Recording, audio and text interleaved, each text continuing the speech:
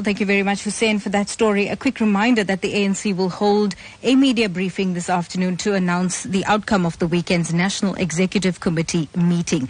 Tensions flared up once again when the party's policy guru, Joel Nechitenze, tabled a motion for the recall of President Jacob Zuma as head of state. It's believed that Zuma allies strongly opposed the motion, which was debated till late yesterday.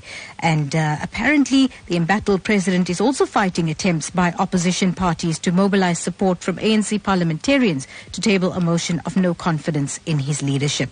Well, the meeting follows growing calls for Zuma to step down after his controversial cabinet reshuffle in March, which resulted in 2 ratings agencies downgrading the country to junk status.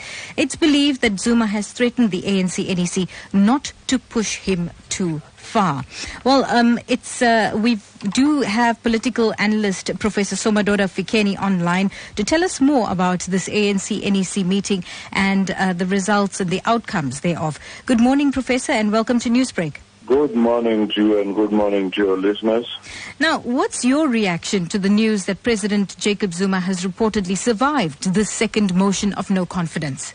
This is what we expected because NEC is a divided entity, and as such, whilst the president is there and is still the president of the ANC and government, he will use both powers and both levers of power to make sure that such motions do not work out because the NEC itself is divided.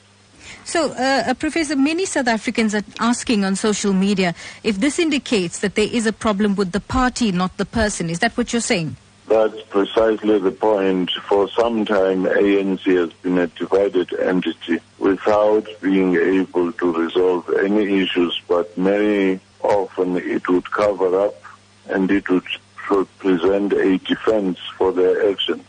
In your view, do you think that the ANC has taken the decision to retain Zuma as party president in order to prevent the 2 centers of power, as was apparent after the party's 56th National Conference in 2007 when Mbeki was ousted and Zuma voted in?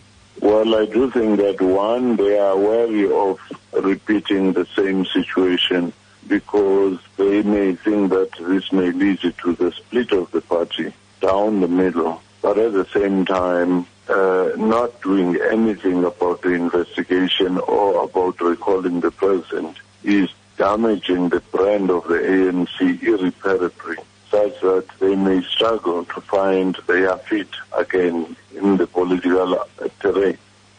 So let's set the cat among the pigeons here. Do you think the ANC is making opposition parties' tasks a little easier?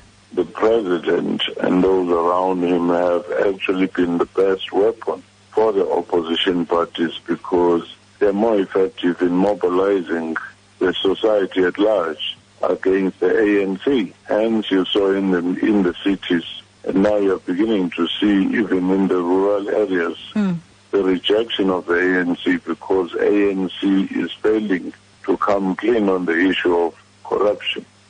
So do you think the Mutu by-elections was just one example of that then?